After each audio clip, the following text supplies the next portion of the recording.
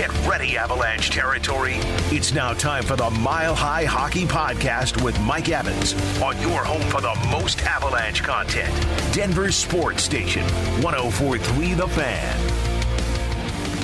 Hey everyone, welcome back into the Mile High Hockey Podcast. I'm your host, Mike Evans. We get great guests every week to talk about the Avalanche and the NHL in general, and doesn't get any better than this guy, Adrian Dater, our Avalanche insider. ColoradoHockeyNow.com provides excellent coverage of the Avalanche, home and away. Everything you need to know about the Avs as they begin the defense of their Stanley Cup. AD, looking forward to chopping it up with you, not only today, but throughout the course of the season. But I want to jump right into what's going on with Gabe Landeskog and this knee injury that will have him out 12 weeks. What can you tell us about not only the injury, but why did it take till now to get this operation done? Why wasn't it done earlier in the summer? Well, this story, I'm afraid I don't know all the inside details on. Knee injuries and abs injuries in general right now. I guess I've taken a little bit more of not as much of a Columbo attitude on it. I guess I would say there's just for a number of reasons. Maybe we can get into that, but it's from what I know, the injury was to the same knee, and frankly, he probably tried to come back a little too soon from the original injury. I mean, that's this thing about superstition that he wasn't skating on game days in the playoffs. That wasn't quite that, as we probably can now surmise. The knee was bothering him, and from what I hear, it just didn't respond well enough over the summer. The rest and recuperation time that was supposed to heal everything after playing hurt in the playoffs just didn't happen. So I think everybody was a little surprised that the determination was made to get going on the knife again, to scope it out, and here we go again, 12 weeks. It's a blow, obviously, but better now than late in the season. I think probably a couple tough questions, probably internally by the Avs about why wasn't this fixed the first time? I'm sure that may be asked towards some doctors, but listen, this stuff happens. I think the good news is that this should be fixed permanently this time, and at least this current problem, and he'll be back for plenty of time in the season.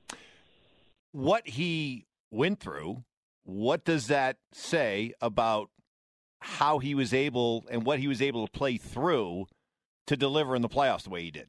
Oh, I mean, it's going to be his legacy in some ways. He was great in the playoffs. He only played on, didn't practice much, didn't skate on game days in the morning skate, and he went out and performed. I mean, his playoff numbers are good. He was making big plays right to the end. I mean,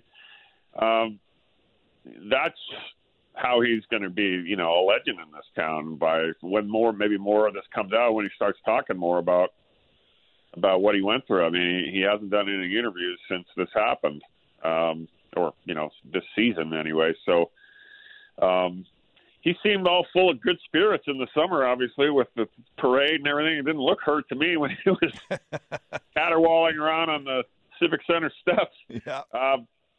So I guess we're going to have to hear more from him what happened. But, what a legacy he has. He gets a cup playing her on a bum knee. He'll burnish that legacy forever. That's just a great testament to him as a captain. So the Avalanche move on without Gabe for the next 3 months. And early impressions for you. We're only 4 games, as you and I are talking right now, only 4 games into the season. Early observations of this hockey team. Well, it looked just a little off. Of course, they're 2-1-1. it seems like they haven't really put together a full 60-minute game just yet, although, opening night, beating Chicago, I mean, they played a pretty solid game, even though it was a 2-1 game. No, it was, what was it?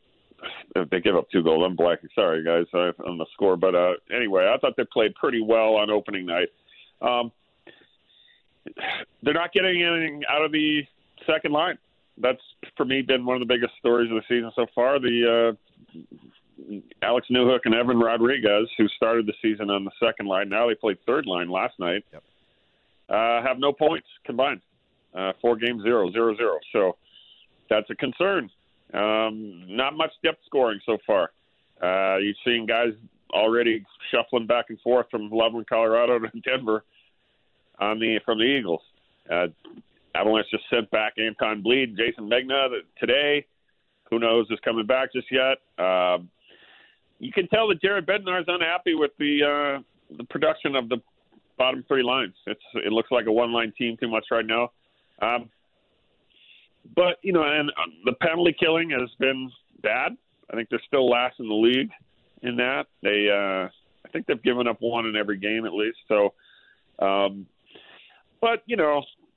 I'm certainly not worried about this team. I don't think even the real good teams even start paying true attention to anything until like January. So I'm not worried. I think they do have to think about this second line thing, though. If Alex Newhook just isn't going to get it done, then they're going to have to start thinking about an acquisition by the deadline. For me, that's going to be the overarching story moving into the second half if things like this keep staying the way they are with that line. But you're not rushed, right? You're not. You have the luxury to sit back and say, "Hey, let's let this thing play out for 20, 25, 30, 35 games before we really feel the need to have to address it."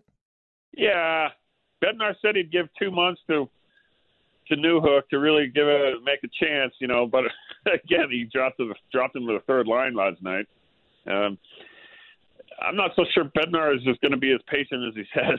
But, look, they got till the deadline to get a new guy in. And they also accrue more cap space by doing that and waiting longer. If you want to get a Jonathan Toews in here, let's say, and his $10.5 million cap hit, you're going to want more games to go by so you can better absorb that.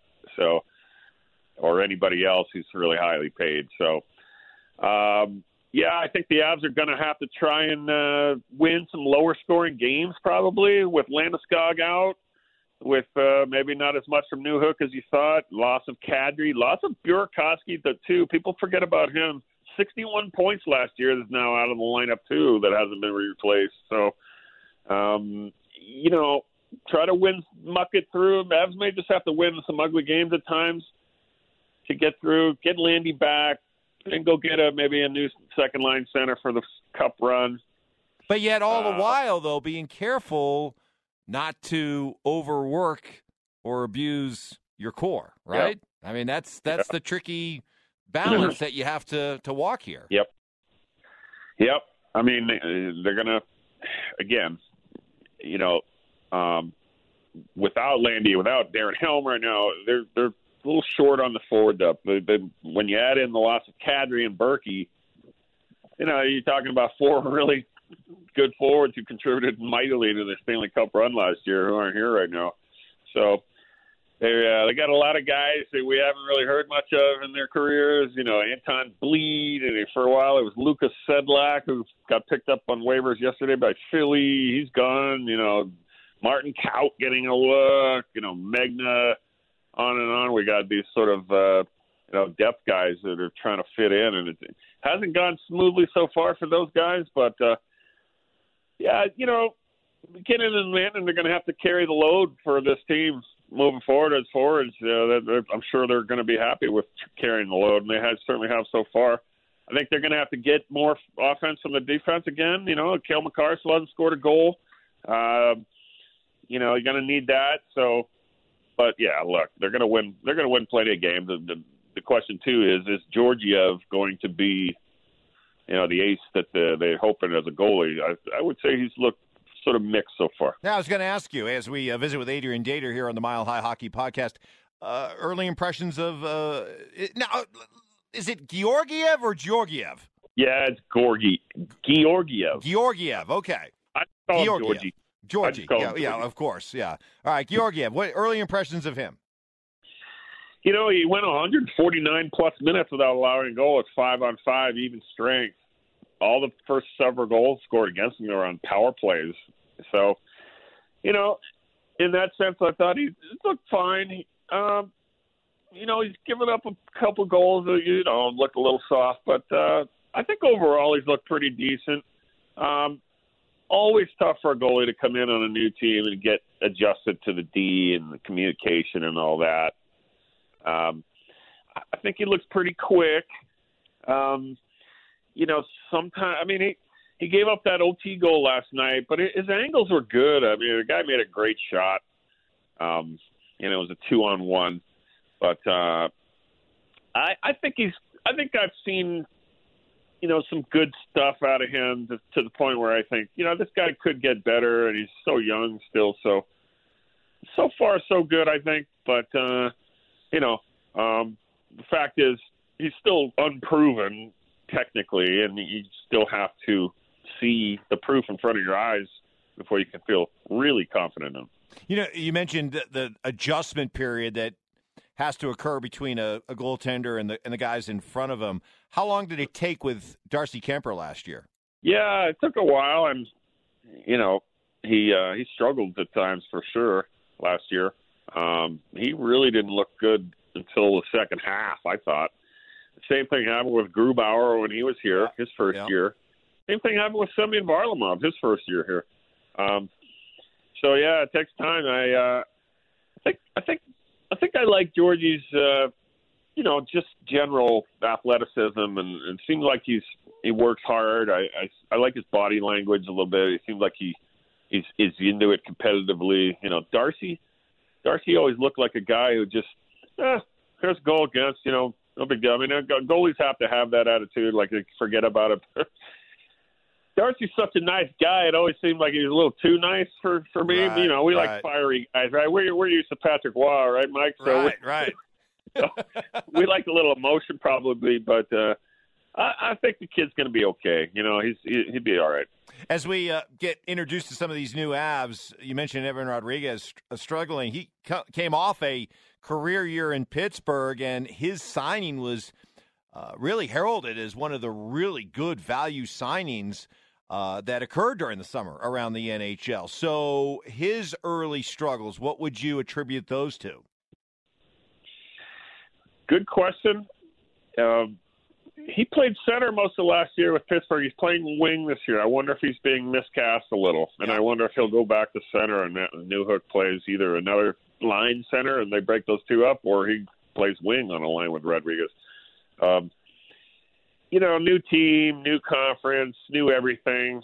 Got to give the guy a little more time before we really start, hammering him with. But he didn't look very good last night. I didn't think he's on the wing. He's not a big, huge guy who can just cycle a puck down low and that kind of guy. I'm wondering if he's just, like I said, a little miscast. I think he from when I talked to him before the season, and I thought, I think he thought he was going to be a center.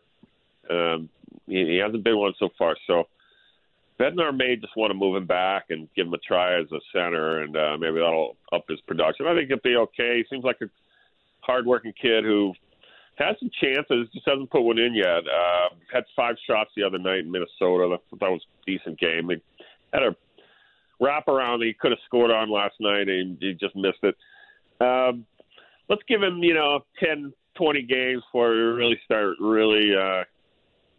critically analyzing everything about him. Yeah, there is something to the idea that it takes a while to get comfortable, to get acclimated, and which leads me to two guys that, boy, they're looking like they are now completely comfortable in their Avalanche skin, and that is Valeri Nichushkin and Artturi Lehkonen. And I'm curious, just where would you put the ceiling for these guys? How much do they have to grow now that they seem as comfortable as they look? Well, first of all, Nichushkin looks fabulous. Just what a story he's been. I mean, the guy was picked up literally off the scrap heap, from Dallas 3 years ago. And after he was bought out by the Stars and really had nowhere else to go, comes here and look, now he's got an 8-year contract. Yeah. I mean, he's going to make $50 million. I know. He's a star player now in my mind. He's one of the better 2-4 forwards in the league. He's so big. Wow, what a story. I don't see the limit to where he can't get 80 points for this team now. I mean, the one thing that was still down a little bit in his career is point production, but he's on a point per game pace now, and I don't see it slowing down really. He's going to get more ice time with Landeskog out. And he's just been a great player. So potential 40-goal guy in your mind? 35? Might be a little high. I'll go with 30. Okay. But if he gets the chances he's getting, 40 could happen.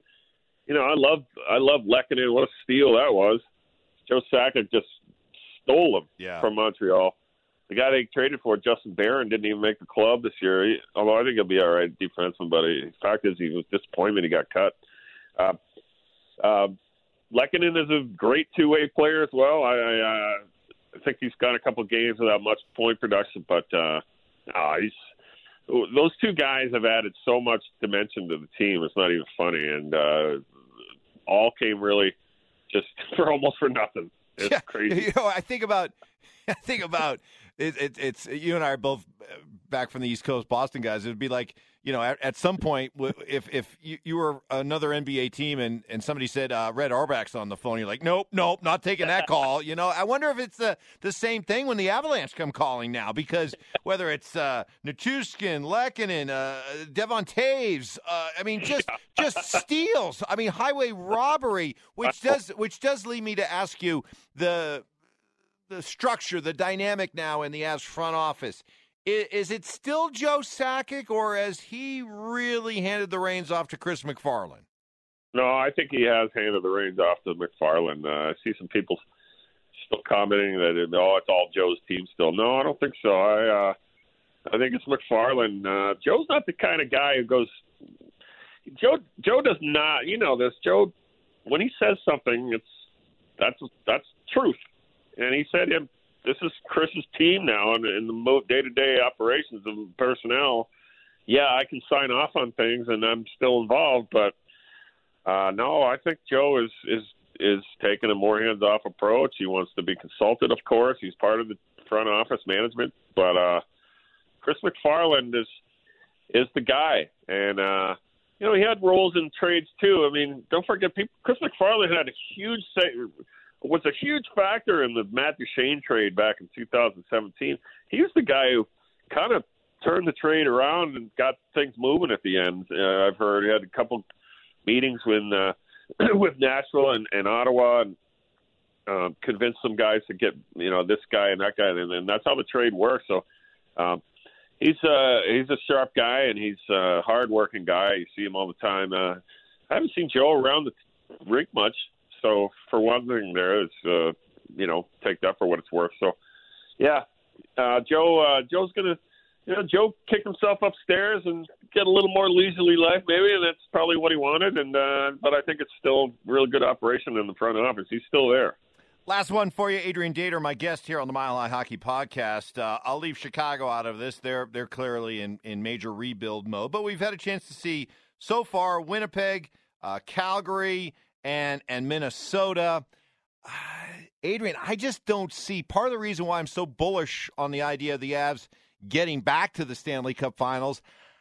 They dominated the Western Conference playoffs a year ago, and I just don't see anybody in the West who's made enough of a jump to really feel that they can challenge the Avs. Do you see anybody potentially out there? Minnesota got their first crack. failed miserably. Calgary did beat the Avs, so they bear watching. But just your overall view of the Western Conference competitors out there as it relates to being able to challenge the Avs. I don't really see anybody other than Calgary that could really seriously contend. Although I do think St. Louis is still going to be heard from, and they're 2-0, and Jordan Binnington's healthy again. So, I thought the Blues did not add enough pieces to their other regular lineup over the summer, and they lost David Perron. I thought it was a big loss. Calgary's a good team, though. And they lose Johnny Gaudreau and Matthew Tkachuk, but maybe their chemistry is better without those two guys. Right. They've kind of whined a lot about their contracts and puck, a bit of a puck hog, both guys. So Nazem Kadri comes in, and Jonathan Huberdeau is a very good player. They look good. They look good in beating the Avs. I don't know if their goaltending is good enough, but Calgary and St. Louis are really the only teams I could see giving the Avs a serious run in the playoffs, assuming the Avs go into the playoffs healthy enough and whatnot. All right, AD, I want you to pump up what you guys got going on at ColoradoHockeyNow.com and how Avalanche fans can get in on this outstanding coverage that you provide home and away all season long. Well, thanks, Mike. It's site's entering its fourth year. It's gone well. The numbers are good. I'm just grateful to the readers out there. If you want $5 off the regular $29.99 price, just go on the site, hit the subscribe button, and throw in the promo code 5OFF. You'll get $5 off a year subscription. Grateful to anybody who signs up. We do our best. I hired a good young kid named Brendan Vogt who's adding to the coverage, and got a great guy from New Hampshire, Mike, who's adding some voice of the fan coverage. His name is Pat Salvis. He's a former sports information director at Dartmouth College, and he's a really funny writer. So it's gone well, and hopefully it'll keep doing well. Thanks to my superlative readers out there, and thank you, Mike, for that plug. Wow, Dartmouth, you're really classing up the operation, huh? Hey, that's right. Not a little better college than Keene State where I went, right, Mike? Right. Well, hey, yeah, I'm familiar with it. Hey, Adrian, always a pleasure to visit with you. We're going to be doing a lot of this throughout the course of the year. I truly appreciate it. I'm sure everybody listening appreciates it as well, and we'll talk to you again very soon. Okay, Mike, it's always a pleasure. Can't wait to talk more. There he is, Adrian Dater, everybody. My guest here on the Mile High Hockey Podcast. Thank you so much for tuning in. Tell your fellow friends and Avalanche fans all about it. Always appreciate the feedback, and we'll be back again next week with another installment of the Mile High Hockey Podcast.